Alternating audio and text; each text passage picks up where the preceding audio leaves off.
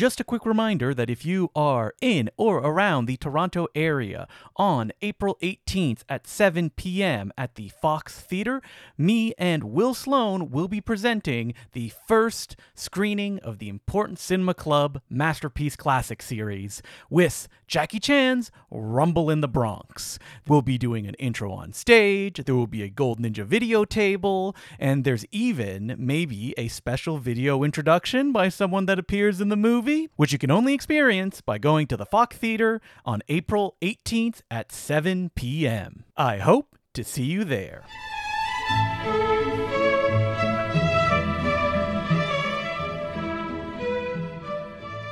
Hello, my name's Justin DeClue, and I'm here today with Will Sloan. And you're listening to the Important Cinema Club. And today, we're talking about one of the great unheralded action directors, Isaac Florentine. So this is a filmmaker who I've wanted to look into for years. I've been hearing about him for over a decade now. For me. From you, but also from the vulgar tourists. Mm-hmm. And that's probably too deep a rabbit hole to go down now. Yeah, let's not go down that. But there have been a lot of people over the years who have said, of all the people making direct-to-video American action movies right now, this guy is the best. And he's been doing it for a long time. He's been churning away since the late 80s making movies, and his style has only been refined as he went.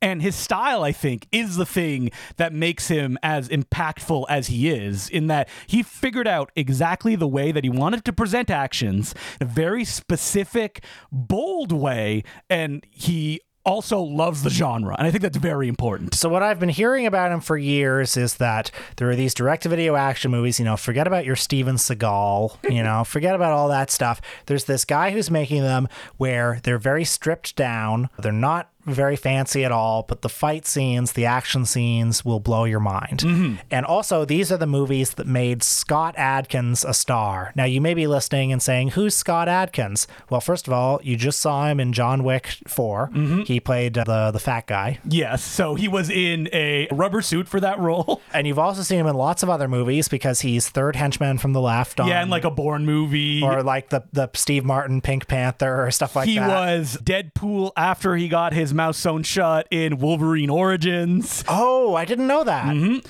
But now he is like a bona fide star who's always like one step away from getting the theatrical roles that I think he could handle very well. Now, the reason that I've never actually explored these Isaac Florentine movies is you look at the filmography and there's so much there, and they're all... Well, so many of them are sequels to movies I've never seen. So the movies that I picked for Will to watch are all sequels. U.S. Seals 2, Undisputed 2, and Ninja 2, Shadow of a Tear. And I just want to pause on Undisputed 2 for a sec because it's a sequel to the Walter Hill movie with Wesley Snipes. Mm-hmm. That's who was in it, right? Wesley Snipes? Absolutely. And that one, I remember that coming out theatrically. So this is a movie that's from that realm of, I don't know, Snake Eyes 2 or American Psycho 2. They're still coming out, yeah. Like companies like Universal going, hey, we can put these movies out completely unrelated to them, even though sometimes a new actor will be playing the main role, like Michael J. White in Undisputed 2 is supposed to be Wesley Snipes from Undisputed. Okay. It doesn't matter, though. Like that, there's not enough like links to make you have to watch the first one. And as we know, like if you saw these coming out, if you went to a video store in the mid-2000s, you'd look at those and you'd say, that looks like shit. Why would I watch that? Yeah. And to be honest, most of them are pretty bad, that are done by journeymen who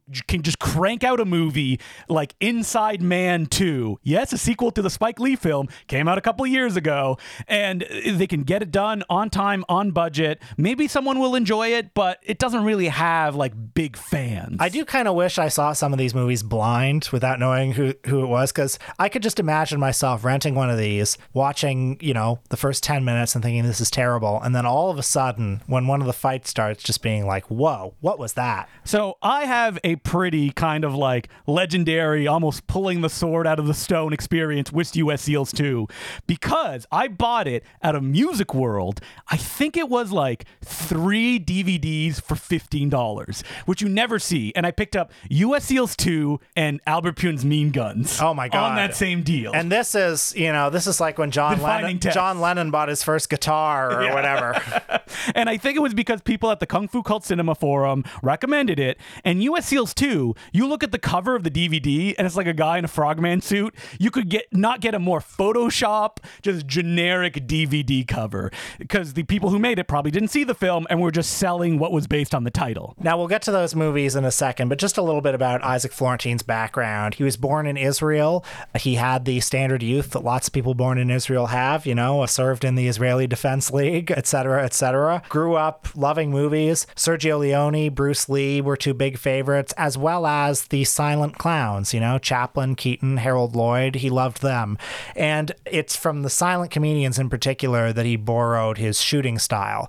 Something important to remember about Isaac Florentine when his kind of golden age movies were coming out is this is the shaky cam period. This is when everybody was complaining that there was so much fast cutting and editing in movies like The Bourne Supremacy or whatever, to sort of distract from the fact that like Matt Damon's not a fighter, right? Mm-hmm. And so he got started making a short film with the amazing title called Farewell Terminator in 1987, and from there he was able to make a Desert Kickboxer in 1992. For Golan and Globus's company, or actually, it was not Golan and Globus. It was one of them, right? It was Menahem Golan's, the company he had after Cannon Films, Desert Kickboxer. You've seen that, right? Yeah. What can you say? It's fairly generic. Like, he's kind of like figuring out what he wants to do. But what's most important, and is kind of the defining text of Isaac Florentine's career, is being hired as the second unit director on Mighty Morphin Power Rangers in 1993. So what did he bring to Mighty Morphin Power Rangers? So he shot all of the fight scenes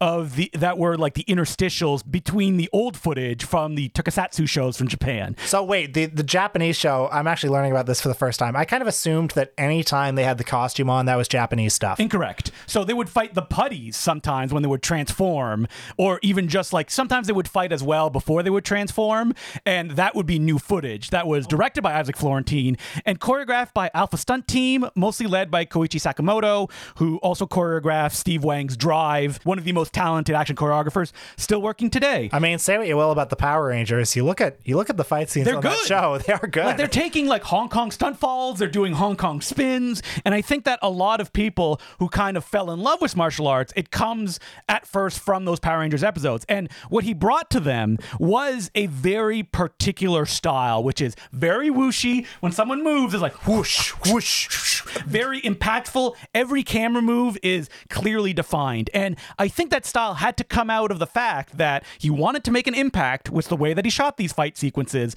to make them not just filler, because he genuinely cared, and the fact that the productions were so low budget that this is the only way he could shoot these fight scenes as well. People say that the first of his directorial feature credits where you really see the style is his third one, High Voltage, from 1997. And High Voltage is okay, but he's figuring out kind of what he wants to do. It's about bank robbers. There's like mostly gunfights, which is never his strength. And there's some stunts here or there choreographed by Koichi Sakamoto, but it isn't one that I would recommend people go towards. It's him figuring out like, what am I good at when it comes to doing these kind of action movies? Is it Quentin Tarantino style ripoffs? No, it is not. It is martial arts. That's what I'm passionate about, and that's where he's flourished when he's gotten the opportunity to make those kind of movies. And before we get to the major movies, I just want to briefly quiz you on Max Havoc, Curse of the Dragon from 2004, because this is, of course, a legendary collaboration between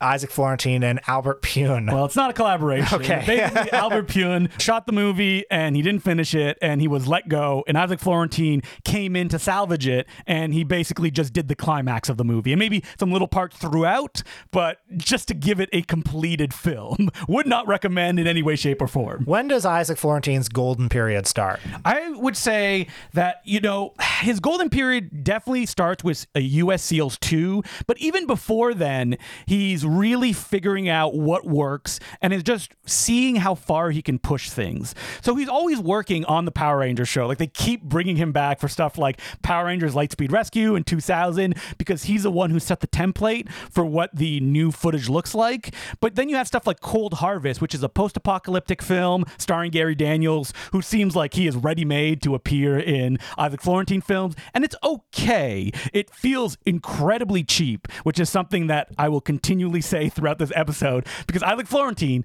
for all the success he can do at pulling this stuff off, the budgets get lower and lower. And it should be noted that he mostly works for Avi Lerner, who had New Image and would then later create Millennium Films. Right, and Millennium Films is sort of like the canon films of the 21st century, where they do a lot of like direct-to-video shit, as well as like they did Bad Lieutenant, Port of Call, New Orleans, and some more artsier movies. The difference between Golan and Globus and Lerner is that Golan and Globus genuinely loved movies. That like they would put all their money in a Jean-Luc Godard film because they like the idea of funding those types of things.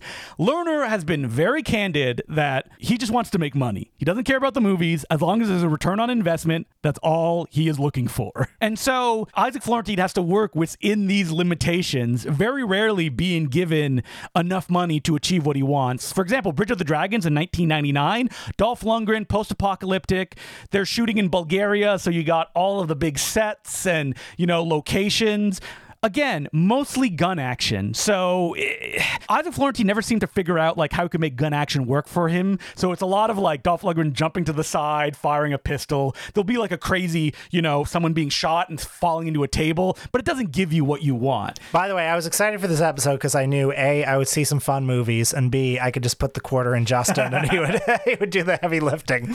But US SEALs 2 is when like people went, whoa, who is this Isaac Florentine guy? And it's so funny that it's US SEALs 2 that it happened. Yeah, I mean, this is a very unpromising looking movie. It is kind of Top Gun meets The Rock, but on a much, much lower budget. You say Top Gun, like people will be flying planes. Oh, no. No. There's no there's just guys who would be in planes. Yes. And, it's, a standard kind of like neo-Cold War adventure where the Russians are, I don't know why the Russians are going to launch a nuclear strike on the U.S., and the best of the best, led by Michael Wirth, the great Bruceploitation scholar, have to infiltrate this disused chemical plant. Now, you hear all this and you go, oh boy, it's going to be like the previous films. There's one specific thing that makes us pure Florentine. Oh, is there? Yeah. Well, on this island that they're going to be on, you can't use any guns because it will cause an explosion. So I guess you'll have to use your fists and whatever weapons are around. So this movie has an element in it that made me feel like I was going insane while I was watching it, which is anytime anyone moves, whoosh, whoosh.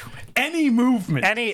Not just when they punch, but when somebody like raises a finger. Yes. It's whoosh. And that's purely from Power Rangers. I thought I was going crazy, but it goes, I don't know, it connects with the whole style of the movie, which is like in all of these Isaac Florentine movies for the first 5 or 10 minutes, I think, wow, this looks really bad and tacky.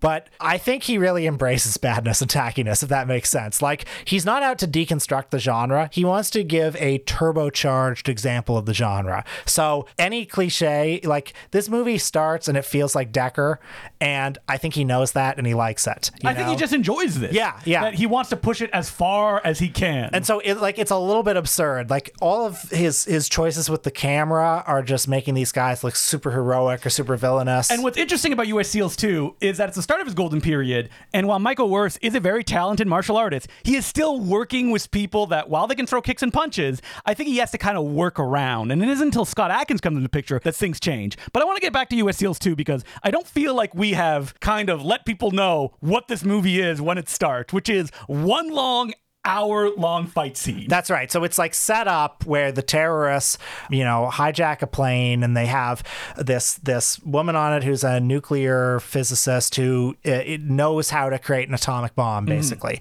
And then, the SEALs, the best of the best, they infiltrate this factory. And they all have their own specific weapon. One of the guy uses knives. One of the villains has like a big pole that he uses. Like, this is one where, I mean, the action is good in this movie. It's really well photographed. Choreographed by Andy Chang, one of JC stunt team members. But compared to the other ones, I was less impressed by the action as I was just by the general style of it, just the general vibe. Like, it's almost Kung Fu Hustle in the level of very cartoony absurdity. Yes. But he's also figuring out how to show action in compelling ways here, not allowing it to be cutty, also embracing the ridiculousness of it. For example, Andy Chang plays a villain in the movie who uses his scarf as a weapon, so he just takes his scarf off. Oh yeah, like there's so much creativity. There's so much like thinking about like interesting ways to shoot stuff, interesting things to do with, you know, props and actors. And I don't know, watching this movie, there's just so much like joy that emanates from it. Like it's a really joyous movie, and you just think of all the bad direct-to-video movies. Well, I think of someone like Bertrand Tavernier, the critic and filmmaker, who said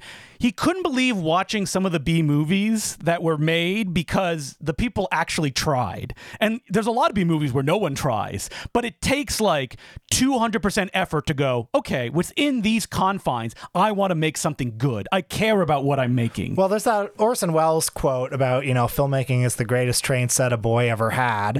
And I'm sure it's very difficult working for Avi Lerner. I'm sure it's very difficult making a movie for no money in 2 weeks. But like in Florentine, you get this sense of like, okay, but isn't it so fun we're making a movie? So what is the difference? Just phoning it in and doing it like US SEALs 3, or going and doing scenes where like the villain throws his jacket in the air and then cuts it in half as he like runs towards the guy and they get into a sword fight under sprinklers? It's like, to him, from a like career path, means nothing. Because like Lerner, this movie comes out, makes some money. He's not going to be any more successful if he went all the way, or, you know, he just phoned it in. But he always goes all the way in every movie that he makes.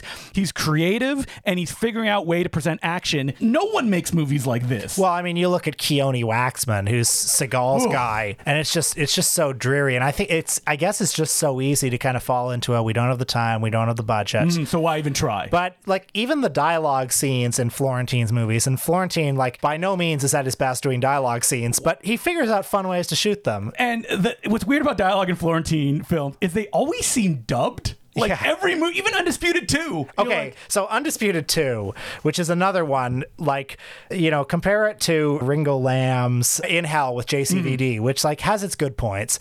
But this is another, like, trapped in a hellhole prison in, you know, Eastern Europe movie, or Russia in this case. And In Hell is sort of like a dreary, unpleasant movie, but this is one where, like, it starts with Scott Adkins, who's the villain. Boyka, you know, the greatest underground Russian fighter of all time. And it starts with him, like, you know, praying to his little shrine in his prison while the music is like, oh, and like, this is such cornball cliche shit, but it leans so hard into it. It's on the verge of being a parody of this kind of thing. Well, if you are leaning that hard into it, I think that when the stuff breaks out that the genre demands is as heightened as that you're like, well, it all works together then. Totally. It's all playing on the same wavelength. And like when Scott Adkins starts talking in that Russian accent of his, and like with the faces he's making, it's almost like he's in a panto play. He's not going for realism at all. No, I don't think so. And I think that's why the movie is as powerful as it is, because I think a lot of action directors, when they get there, they're like, you know, tone it down. What we're making is silly. And so we want to kind of like take a step back, try to avoid that silliness so people will take it seriously. And by oftentimes doing that, what it results in is like, well, this is boring. Like, why am I watching this? Totally. And like Undisputed 2, which I liked a lot, you know, does not reinvent the wheel, is not at all trying to reinvent the wheel. All the stock characters you would expect are in here. Wait, does Michael J. White have a cellmate that then betrays him? Of course he does. All right. Okay. So the plot is, you know, Michael J. White, he's, you know, the retired champion who's trying to make a bit of money. He's trying to, you know, he's doing commercials and stuff. And on some trumped up drug charge, he lands in this Russian hellhole prison. And of course, there are twists and turns. We find out certain people have betrayed him to get him in there. This prison is run very corrupt, run by the mob, and it has this underground bare knuckle brawl ring that's bet on by the public. So they brought Michael J. White in because they want someone to fight their ultimate fighter, Boyka, and will even the odds, make them a little bit money, because Boyka's been winning too much over the years. And Boyka's played by Scott Adkins, and he's the best of the best. And these two together, you know, you got Scott Adkins doing this kind of like panto performance, and then you've got Michael J. White, who's, you know, hugely charismatic. Oh, super charismatic. He's one of those actors that you're like, what happened? Why couldn't he take off? He got a Hollywood shot. He starred in Spawn, but that movie did nothing for his and career. Black Dynamite as well, I guess. But I think it's a little bit of that Bruce Campbell problem of like he's almost too handsome. He's like too big on screen. But like he talks and is like so fun to listen to. You'd want him to be in a series of films where he's the action star and the films are great around him. But instead, you often get stuff like Falcon Rising, which is terrible. But him and Atkins are so good together because Atkins hams it up as the villain, and Michael Jai White is like able to, his pure physicality kind of like does a lot of the work. Mm-hmm. And Michael is also like the big muscular boxer, and Scott Atkins is like the guy who flips and does impossible moves, like jumping, throwing a kick, and then in the air he reverses before landing and kicks the guy with his other leg. I mean, it's some of the best stunts I've seen outside of Hong Kong movies. Like, so, the way that Florentine shoots all these fight scenes, like there'll be medium shots, you see the whole body in the frame. Long takes usually. Long takes, like dense with moves. The thing about Florentine is that he figured out to shoot without coverage. So when you watch these fight scenes, there is no other way to cut these because he doesn't shoot like, all right, let's get a wide of them fighting and then let's get a close up, which is usually how Hollywood productions work. He's like, okay, get these moved correctly. The camera will be moving in a crane going up, and then maybe like you'll see a bunch of fight moves and then it'll whip over to the audience and like zoom into an audience member too. I mean, this film is choreographed by J.J. Perry, who would then go on to choreograph, John Wick 2 and is one of the best action choreographers working in the biz. But when something like Undisputed 2 was being made, these guys who were incredibly talented were oftentimes working on big shows, but weren't in control and could only take control on these little movies, or like Roadhouse 2 is another film that J.J. Perry choreographed. Now, Ninja 2, Shadow of a Tear is, I think widely considered one of the masterpieces, one of the crown jewels of the Florentine canon. And watching it, I can understand why Florentine has never ascended to the A-list, why he's never escaped that kind of direct-to-video ghetto. Because why do you think? Well, I mean, I like this whole movie, first of all, but the fight scenes are incredible. And then between the fight scenes, again, he's not transcending the genre. Like some of the dialogue in this movie is a little wonky. What action movie transcends the genre? Well, I know, but it's like it's a movie that sort of invites you to think this is tacky, this is ridiculous, or it dares you to think that, But like, why wouldn't you get that director to do something like The Expendables 2? Yeah. I completely agree, but I think the idiots who made that look at Ninja 2 and they say, oh yeah, well, he's good at the fight stuff, but all this other stuff isn't so good. I think it's that simple. And like you look at the movie he made before this, Ninja, and that was kind of supposed to be a theatrical release. It was a ripoff of the much beloved Ninja Assassin. Remember that movie that the Wachowskis produced that came out? God, that's so funny because I feel like more people are probably watching Shadow of a Tear now. Absolutely. Yeah. And unfortunately, I don't know what happened with that movie. It sat on a shelf for a long time, but like they shot, like Ninja has a much bigger budget than most Florentine films. It's on backlots too. So like all the fight scenes take place on these like New York City backlots, but there's like a structural problem. And like Scott Adkins, listen, I love Scott Adkins. His Achilles heel is doing an American accent. That when he does that, he's boring. Like, let him speak his regular speaking voice. Let him do an over-the-top Russian accent. But like in Ninja, his character is basically nothing until he starts fighting like 35 minutes in. Well, yeah, I felt that way about him in Ninja 2, Shadow of a Tear a bit. Yeah. Like, I like him best when he's sort of hamming it up with an accent. But in this one, like, and I say this with as much respect as possible because, like, nobody's better at fighting than him. But like some of the dramatic scenes, I felt a bit of a void there. I like it when his eyes are filled with tears and he's talking about the death of his wife. Spoiler alert. But like if you look at him in John Wick 4, like he's great in that scene where he's like up against Keanu and all the other actors very as well. Fun. And like acting wise, not only fighting, which he is very good at. And I heard that like he's so good that it's the stuntmen that have problem keeping up with him. Like they have to hit all their marks. And the way that Isaac Florentine shoots these fight scenes, I picked Ninja Shadow of the Tear. What I should have really picked is Seized, the newest film that Florentine made, only because there is the gigantic gap that if you go from Undisputed 2 to Seized, you're like, my God, they have no resources to work with anymore. Because like Ninja 2, there's like international locations, but you can also see Florentine kind of changing his style where like most of the fight scenes play out in one takes. And that's because Atkins can do that.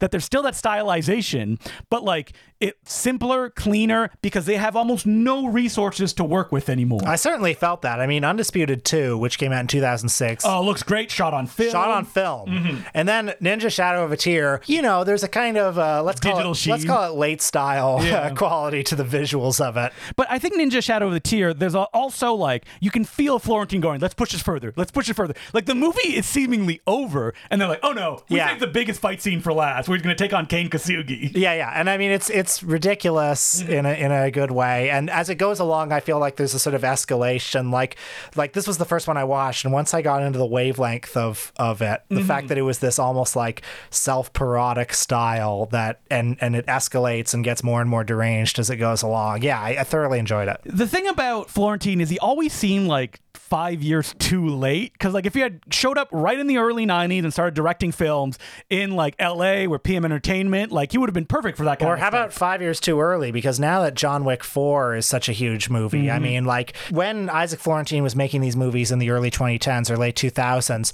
that was kind of that Rush Hour 3 era where it's like, well, American audiences, they only want like a 2-minute action scene, and what they really want is the story, the dialogue. Like I could see Isaac Florentine like making a sort of John Wick style movie that could be a huge hit. The problem with like DTV action movies now is that they have budgets of nothing. So like unless Isaac Florentine gets a gig at like a streaming service and he gets money behind it, there's an issue there, because like Seized was seemingly shot in like 12 days. You cannot shoot an action film in 12 days. Also, he's not an exciting new talent anymore. No, that's the other, He's been in the direct-to-video ghetto for so long, you know. But like they're doing a John Wick spin-off called Ballerina, and it's like, you know who they hired to direct that film? Len Wiseman. The guy who did like Underworld, Free or Die Hard, terrible.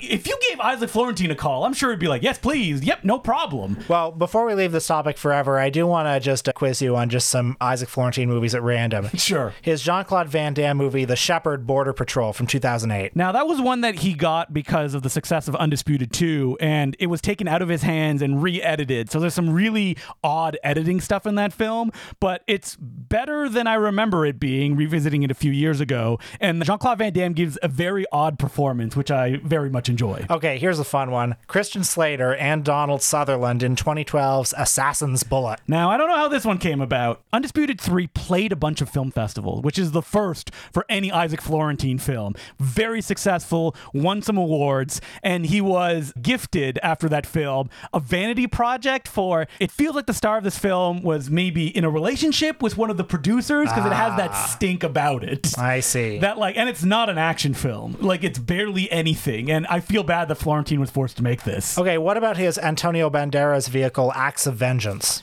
Okay, so this movie I didn't like very much when I watched it, and reading interviews afterwards, I came to understand why it is the way that it is. It has a great concept, which is Banderas takes a vow of silence after his family is murdered until he gets revenge on the people that did it. Big problem with that is that he does voiceover throughout. He just will not shut up and voiceover, which feels like an editing thing that was enforced on Florentine, and it's also a film that came about after, unfortunately, his wife got sick and would go on to pass away, Florentine's wife.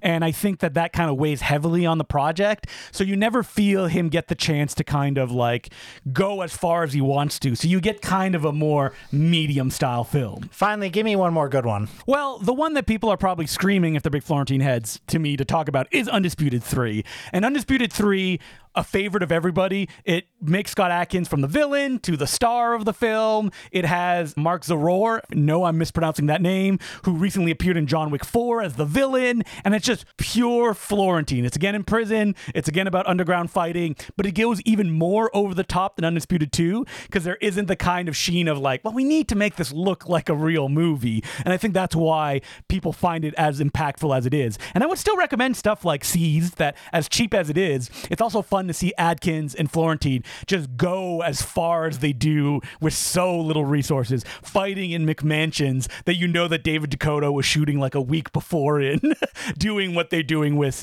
again, nothing. He has a few movies coming out that look like they're a little bit bigger budget. He has a Frank Grillo action movie, and he's a guy that's like, you know, a DTV action star now. Hopefully he gets a little bit more resources and gets to make something great, but Isaac Florentine has a pass forever. As long as he keeps making movies, I'm going to keep watching them. So, Justin, do we have any letters this week? We do have letters. As per usual, you can send us letters at importantcinemaclubpodcast@gmail.com. And our first letter is from Travis Neely. And he goes, "Hello, Important Cinema Club. I'd like to preemptively thank Justin for the batch of Golden Ninja movies I've ordered. Looking forward to watching them. Well, I hope you enjoy them. On the subject of physical media, I was wondering how you approach extras, making them, curating them, etc. A few years ago, I bought the Samuel Fuller box set that Indicator put out, and while I appreciate in abstract the amount of stuff that a label can put on a disc, I had a hard time with the 6.5 hours of outtakes that was included in the set. All of it from a documentary that Tim Robbins made about Fuller. Do you have a throw-it-all-in approach to putting extras together, or is it more focused?" So, for anybody who might be listening to this podcast for the very first time, Justin is the proprietor of Gold Ninja Video. So what I learned in the last few days is a lot of people listen to this podcast and had no idea that I did this. Really? And do I not talk about it? I feel like I talk about it so much, but clearly I don't enough. So I'll be doing more, I guess, every time there's a new release, I try to mention it. But I guess if you miss an episode or you're like, I don't like that stuff, like you just lose it. So listen to every episode of the Important Cinema Club. That's what it comes down to at the end of the day. But special features, I mean, I would say... Yeah, what do you like? I like the throw-it-all-in approach. I would like the Blu-ray to be kind of like a repository of everything possible. Listen, I'm not going to watch every single outtake of every single thing, but there are some things that I am curious about. So I'm of the belief that there needs to be an entry-level amount of special features that audiences can experience if they watch the movie and go, okay, let's watch some special features as well. Stuff that is approachable, usually 10 to 15 minutes long, and that there's 1 or 2 per disc, and a commentary if you want to go the extra mile. And then I want to put everything possible that you can have. Like, you don't need to watch those things. They're there. I hope it's not only that. Like, sometimes I'll see a DVD or Blu-ray, and it's like, here's a movie, and here's 6 hours of outtakes. And I'm like, well, I'm not going to watch those 6 hours, but I'm glad they're there. When it comes to long-form outtakes, I mean, it wouldn't really work with the example that is given here, the Samuel Fuller thing. But, like, for example, there's 3 hours of outtakes on Sorority Babes and the Slime Bowl-orama, directed by David Dakota, and he does commentary over them. Like, that's how you want to experience those types of things. So I got the Blu-ray box set of Monty Python's Flying Circus that they put out a few years ago, and on it was like a lot of footage from all of the raw tapes of the episodes. So like the countdown to filming, I would love that kind of stuff. Little asides and stuff. Like on the first episode, the 2 Frenchmen talking about like flying sheep. There are like 3 takes of it, and after the second take, you hear Cleese go, "Oh, come on," and like. It's amazing. It's like finding a new room in a familiar house. But most people don't have that kind of relationship with most things. So I like that stuff being included. You don't expect to watch it. It's only for a certain elite favorite thing ever that you would watch that. Like, I know that Saturn's Core, one of my favorite Blu-ray labels these days, like on SOV movies, still includes 3 hours of outtakes. Like, am I going to watch those? Probably not if it's just the raw outtakes, but it's very interesting that it's there. And if even one person just loves the movie, it's their favorite movie of all time, they'll love those 3 hour of outtakes. So I'd rather they be there than not. And the letter continues, and since I'm here and y'all are open to suggestions for future episodes, I would like to recommend an obscure action filmmaker that might be up y'all's alley, named King Hu. King Hu, yes. Based on your Letterboxd profiles, I've heard of him, yes. One of you has logged quite a few of his movies, and the other one hasn't logged any?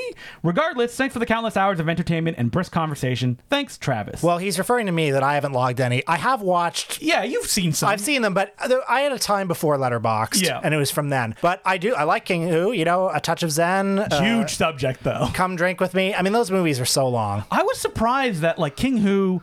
I think he has like maybe one monograph written about him on A Touch of Zen that was written, but like no books dedicated to him, which is very surprising. And I think it kind of goes back to the availability of his films, which was very scarce for a long time. Of course, now they've had Criterion releases. Or in the UK, they've come out. I kind of have an appetite to watch Touch of Zen again because like it's such a beautiful film. I mean, God. I believe the last time I watched it was on a very ugly looking like Laserdisc rip, because that's all that was available. I saw it at the TIFF Lightbox when they played it in like 2015 maybe. So thank you very much for the letter, and King Hu, we're adding him to our repertoire. Next letter is from Kevin Barr, and he goes, "Hey, Important Cinema Club. Well, 2 years ago, I wrote in asking for advice as a TA just starting grad school. And now I'm graduating with my master's in film studies in May. Congratulations. Good luck at finding work. Unless you want to be a teacher, because there's probably opportunities that way. Probably not, though, actually. Yeah, actually, no. Yeah. This semester, after 3 semesters of TAing, I got to teach a class of my own design, and giving them my thesis was on Doris Wishman, Roberta Findlay, and Something Weird Video. I figured it would be best to teach a class on exploitation cinema. Now that the semester is almost over and I can't second guess every decision I made, I wanted to run the list of films and topics by you guys and see what you think. Is there anything major I missed or would have substitute any other movie in to cover important topics? The list does skew American, but that's primarily because I was able to get the best-looking copies of American exploitation films. Foreign exploitation would likely have to be a whole other class on its own. All right, so we are the final thesis Arbiters. Yeah, arbiters. We will determine if his syllabus is good. And if it's not, you're going back to school, buddy. You're doing another 3 years. Okay. You gotta restart. Sounds good. So the lineup is, and I'm gonna go through these a little bit quick because there's 14 weeks of stuff. And I'll just do a quick answer. I have to say though, I've said this before, but I don't think I have in a few years. I took one class on film and I found it miserable. I did not like it. I did not like my TA, who seemed disinterested and wasn't, engaging that much. I took many classes on film of varying quality. Yeah. And I gotta say, looking at this list of movies, I would be excited every week. Now, this is because I'm going in and I'm knowing this stuff, but I hope that the students that he taught to felt the same way. So week 1, what is exploitation? Ed Wood, 1994, screening to get them in the right mindset for the types of films we'd be watching. I think that's a great start. Great, yeah. Great context setter. Week 2, classic exploitation 1, the drug scare film and other 30s oddities, Reefer Madness and Maniac. Yep. Would you put a different one in there? No, I think Reefer Madness is iconic. Week 3, classic exploitation, the sex hygiene film, Mom and Dad. There you go. Kids are going to love that one. Oh, yeah. But actually, they might find it funny. Yeah, the thing about this kind of breakdown is that it feels like as a TA, you're giving them something fresh every week, so it's not the same thing every time. You also have week 4, classic exploitation 3, the end of the era, Glenn or Glenda, and the Kroger Bab re-edit of Summer with Monica. Have you seen the Kroger Bag re-edit of Summer with Monica? No, but I know that he bought Ingmar Bergman's Summer with Monica, and he sex it up. There's one scene in that movie where you see a woman's ass, and so, he retitled it Monica, Story of a Bad Girl. Week 5, 50s teen pics and Roger Corman, Teenage Doll and Bucket of Blood. I've never seen Teenage Doll. Have you? I think I have, but I'm struggling to remember. Week 6. No, wait, I've seen Rock All Night. I haven't seen Teenage Doll. Week 6, Sexploitation 1, Nudists and Nudies, Nude on the Moon and Boing. Oh, boing is the sound I'll be making, yes. Yeah, I mean, hopefully you have to leave the class and leave them to their... Oh, wait, maybe he didn't show these movies. Maybe he just talked about them. That movie, though, Boing by Herschel Gordon Lewis, that's a bit of a deeper cut. I like that. So, week 7, Sexploitation 2, Ruffies, Kinkies, and White Coaters, Aroused, 1966. I'm not familiar with this I've seen Aroused. It's good. It's a real New York Ruffy, Week 8, the splatter film, Blood Feast. 2 H.G. Lewis's in this one. And, I mean, if you're talking about the splatter film, Blood Feast is the way to go. Would you recommend another one? I mean, that's the textbook one. Yeah. Like the Gruesome Twosome or... I think Blood Feast has got to be it, and I think they'll have fun. Have you ever been to an Egyptian feast? And I think it's only an hour long as well. Basically, he doesn't say. I wonder, do you watch films in your TA class? Not usually, do you? Yeah, I used to watch films at school, yeah. You never were a TA, right? No. So next up, we have week 9, hippie exploitation and Manson-sploitation, The Trip. That's interesting, That's a fun one. It may be a little slow for the students, but, you're taking a film class. You're probably used to this stuff by then. Week 10, Blaxploitation. Which one would you pick? I would pick Coffee. He picked Truck Turner. Okay. Which is a more of a deep cut. I believe it's directed by Jonathan. Was that Roger Corman alumni? Kaplan, yeah. And he's got a fun style. I really like Truck Turner. But yeah, it's definitely... It's a good pick, yeah. Yeah, good pick. Biker films and car exploitation. What would you go with? That's not Easy Rider. That's not exploitation. Biker, The Wild Angels. He went with Dirty Mary, Crazy Larry. Okay. Which I think is another good pick. Okay. Car exploitation, sure. Yeah. Week 12, Kung Fu's Overseas Influence. Not a Bruce Lee. Not a Bruce Lee. Classic, though. Oh, my God. One that I would not go with, but I understand its historical value. Circle of Iron? No, that would be not one. Circle of Iron. The 36th Chamber of Shaolin. Oh, yeah, okay. Yeah. Okay, I was thinking too much like an American film. Yeah. Because But 36th Chamber of Shaolin's iconic. Iconic one. Exploitation and other foreign exploitation movements. I mean, I would have maybe gone with The Man from Hong Kong, I might have gone with Mad Max, honestly, the first one. I don't know. But many too people famous? have seen it, yeah. What's he gone for? Stunt Rock, which Okay, is I've never seen it. Another film from the director of The Man from Hong Kong. I think the best thing about it is its trailer. And the film itself, it's all right. And Week 14, modern exploitation and spectacle. It's a Hollywood film. What do you think of as like modern exploitation? Mondo-ish almost. Oh, God. I don't think you'll get this, but... Well, if I were to come up with like what would be the most obvious like modern exploitation in a college syllabus, I would pick Hostel. He actually went with Jackass number 2. Oh, good pick. That is a creative. good pick. I like it. So I think after all of that, and we took a pause, spoke for a few hours, decided if this would be a pass or fail. That's the system that we work under.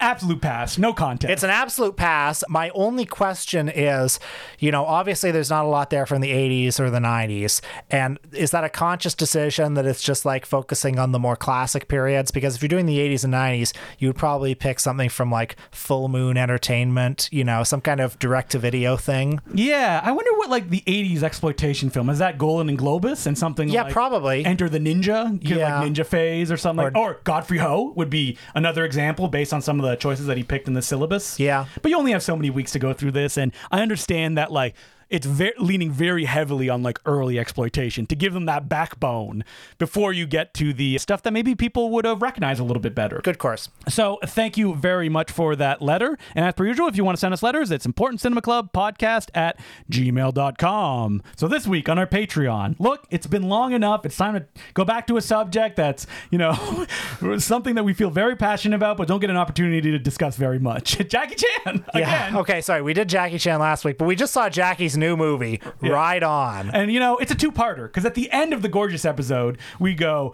oh, man, we're excited for Ride On. It could be good. We saw it. We talk about it for somehow longer than Gorgeous. You can check that out on our Patreon, patreon.com/The Important Cinema Club. Is it Jackie Chan's Max Rose? Well, you'll have to watch it to find out. Jackie Chan's Max Rose. I use Max Rose all the time, and people are like, what are they talking about? Did we ever do an episode on Max Rose, or did we discuss I don't think we did. We should do an episode on Max Rose. So next week on the podcast, what could be more different? Gilo Pontecorvo. Now, I might be mispronouncing the name, but he is the director of the Battle of Algiers. That's right. And he also did not direct that many movies, but he did direct Burn, the Marlon Brando film, which Brando considered one of his best performances, and a few, documentaries after that. So I'm going to look forward to discuss this filmmaker. I got that new imprint Blu-ray of Burn sitting on my shelf. Very nice. I may have to watch both cuts because one of the cuts, the English language export version, has Marlon Brando's voice. The second version, which everybody says is superior, the Italian one, does not have Brando's voice. Well, you know what? This director didn't make that many films, so I can probably make that commitment. So, until next week, my name is Justin LeClue. I'm Will Sloan. Thanks for listening.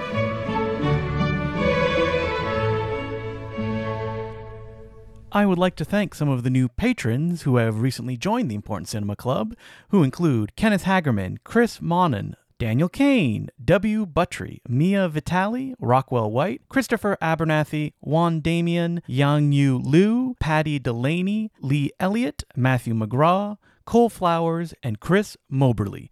Thank you very much for becoming patrons. We could not do this without you.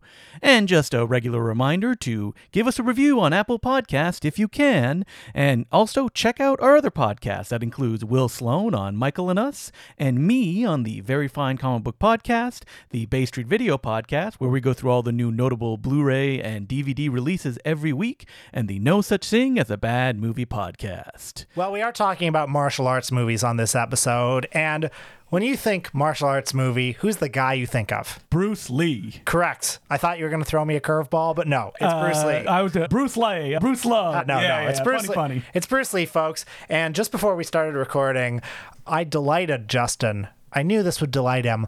Are you using that word? Yet another Blu-ray company is releasing the 4 Bruce Lee movies all over again. Now, I admitted to Will something that shocked him to his core, which I don't have any of the Bruce Lee movies on DVD or Blu-ray anymore. I mean, you used to. I did. I had that Fortune Star box set that they put out. I mean, you love martial arts movies. I do. And you love the history of martial arts movies. Yes, I love them. So you're not... Mr. Kung Fu has no place on your shelf? Listen, I've seen those movies tons of times. Not as many times as probably most people.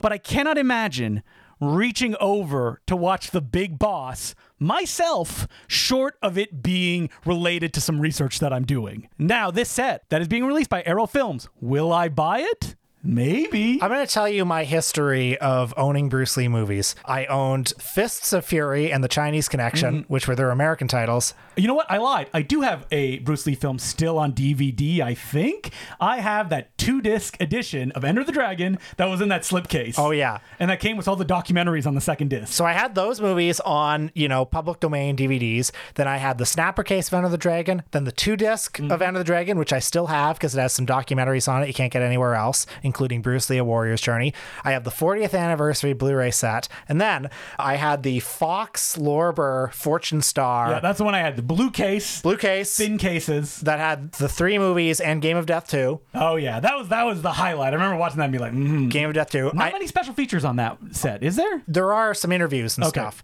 I had a Chinatown bootleg of Way of the Dragon because the Hong Kong version had extra scenes that were not in the American export cut. Then I had a Hong Kong version of Tower of Death, which is differently edited than Game of Death 2. That's right. And then I got the Shout Factory big Blu-ray set. Oh my God, you've bought them all. And then Criterion put out their own Bruce Lee set, and I said, I'm not going to buy that. And then Don Semley was selling his Blu-ray collection, and he sold that one for $30. And I thought, $30 for Game of Death 2 on Blu-ray? Yeah, I'm going to get it. And so I have that. So this is how many times I've owned Bruce Lee on Blu-ray. And now I'm looking at this set, this Arrow release, okay? Canadian, 4K. if you were going to pay for it, with shipping, would probably come to $250. $250. Now I'm looking at this, and I'm like, these movies aren't even very good. Why would I want to own... Do you need to see them in 4K? No, because they look bad. Yeah, they look bad. But then I'm looking at this, and it's like, ooh, newly uncovered deleted scenes from The Big Boss. Okay. 2 new documentaries on Lee's fighting methods. What is there left to say about Bruce Lee? New interviews with actors, including Colleen Camp, who you'll recall was in Game of Death. She didn't work with Bruce. Okay. But she's in Game of Death. Wait, was she in Battle Creek Brawl? No, that was Christine DeBelle. Oh, yeah. I like Christine DeBelle. They're similar types, yeah. And I'm looking at an 80-minute documentary with Tony Raines, and then I'm looking at this, and it's like, I kind of want it. I want it. Here's what none of the Blu-ray sets have done, and would be an instant purchase for me. Make the movies good. No. Would be to get really into the weeds of this stuff. Basically pushing up against a Bruce-ploitation box set, which we hear is coming from Severin someday. For the love of God, when is it going to come? I want it. Why is there not the cut of Tower of Death, like the Hong Kong version and Game of Death 2? There's a Korean version of Tower of Death as well. If you can just get a VHS copy of it, because there's no that would be fine as well. So do you want like a Bruce Lee box set that incorporates more of this, like Bruce Lee, the man, the myth? Yeah, more of the ephemera. I feel like every Bruce Lee box set up the real Bruce Lee, Fist of Fear, Touch of Death. I think the problem is, though, his family is very particular about the way that he's portrayed.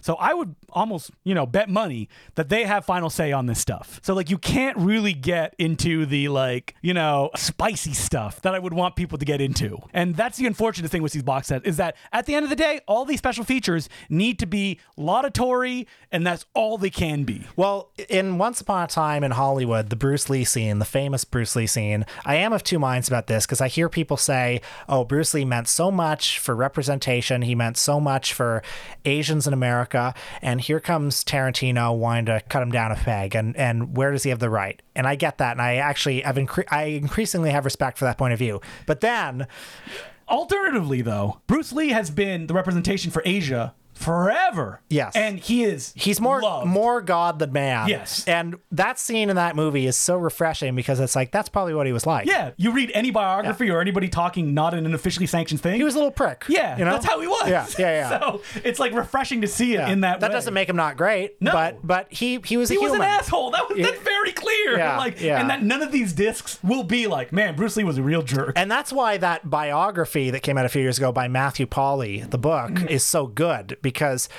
I was reading that, and it's like, this is the book I always wanted about him, a book that is frank that he was a bit of an asshole. Which is he got where he was because he was an asshole in certain ways, because there were so many barriers that were in front of him. I'll just reiterate, I just want a Bruceploitation box set, because I feel like in that I will get perspectives on Bruce Lee that I will not get anywhere else as well. That's true. And that's what interests me the most. I wonder if his family is like no Bruceploitation box. Do you think they get involved that much with that kind of stuff? I don't know. I mean, they shouldn't. Because, like, what else can you learn about Bruce Lee at this point through special features?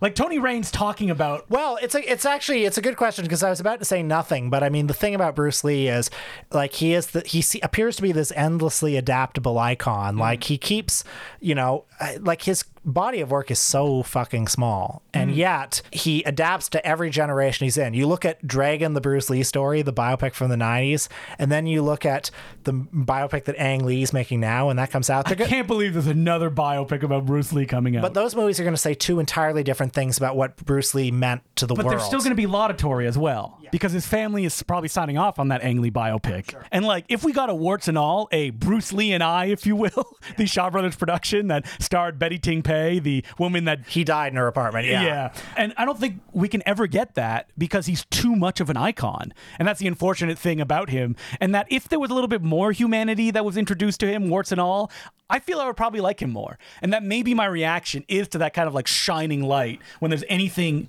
dealing with him directly. Your reaction is also that like Kung Fu, like fan culture hasn't moved past him. Yes. Which is like, if you get Eastern Heroes magazine, which I completely appreciate that they brought it back. It still exists. Eastern Heroes in the 90s ruled, because they interviewed all the filmmakers that never got interviewed anywhere else. Like Lisa Onam has discussed articles about all this stuff. They restarted. I'm like, yes.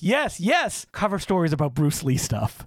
I'm like, what? There's so much. There's so much Hong Kong That's film. clearly what sells, though. Like, that's what people want. So, I can't argue with that, right? Yeah. Like, if people want Bruce Lee, give them Bruce Lee. It's a testament to Bruce Lee. I mean, like, basically, for, like, what, 20 minutes of scenes, basically that scene in Enter the Dragon when he's in the subterranean lair and he's killing all the villains, like, that scene has sustained him for, like, 50 years. And that's amazing. I would say that, there is a special feature on his fighting style. I'd be curious of a deconstruction of it. Sorry, I was being unfair, because like what has also sustained him are the stories of his life, and like he's like a modern myth, and his fighting style, the bee water, all that. But like in David Bordwell's book, Planet Hong Kong, there's some fascinating breakdowns of how Bruce Lee shot and edited his fight scenes and why they're as impactful as they are. So if someone's doing that and like breaking down the footage, going like shot by shot, movement by movement, I would be interested in that. And maybe one of the documentaries on this Arrow disc does that. So, Arrow, send us a disc, two sets. Please. Yeah. And we'll review them. No problem. And we will review them positively. Yeah. If someone sends us something and you hear us talk about it, we will be positive. We can be bought. Remember that. 100%. Very easily. Arrow. We will do like an episode dedicated to like, the Bruce Lee set. It's so good. You need to get it, even though you've bought it like Will 4 times. 5, 6. Yeah.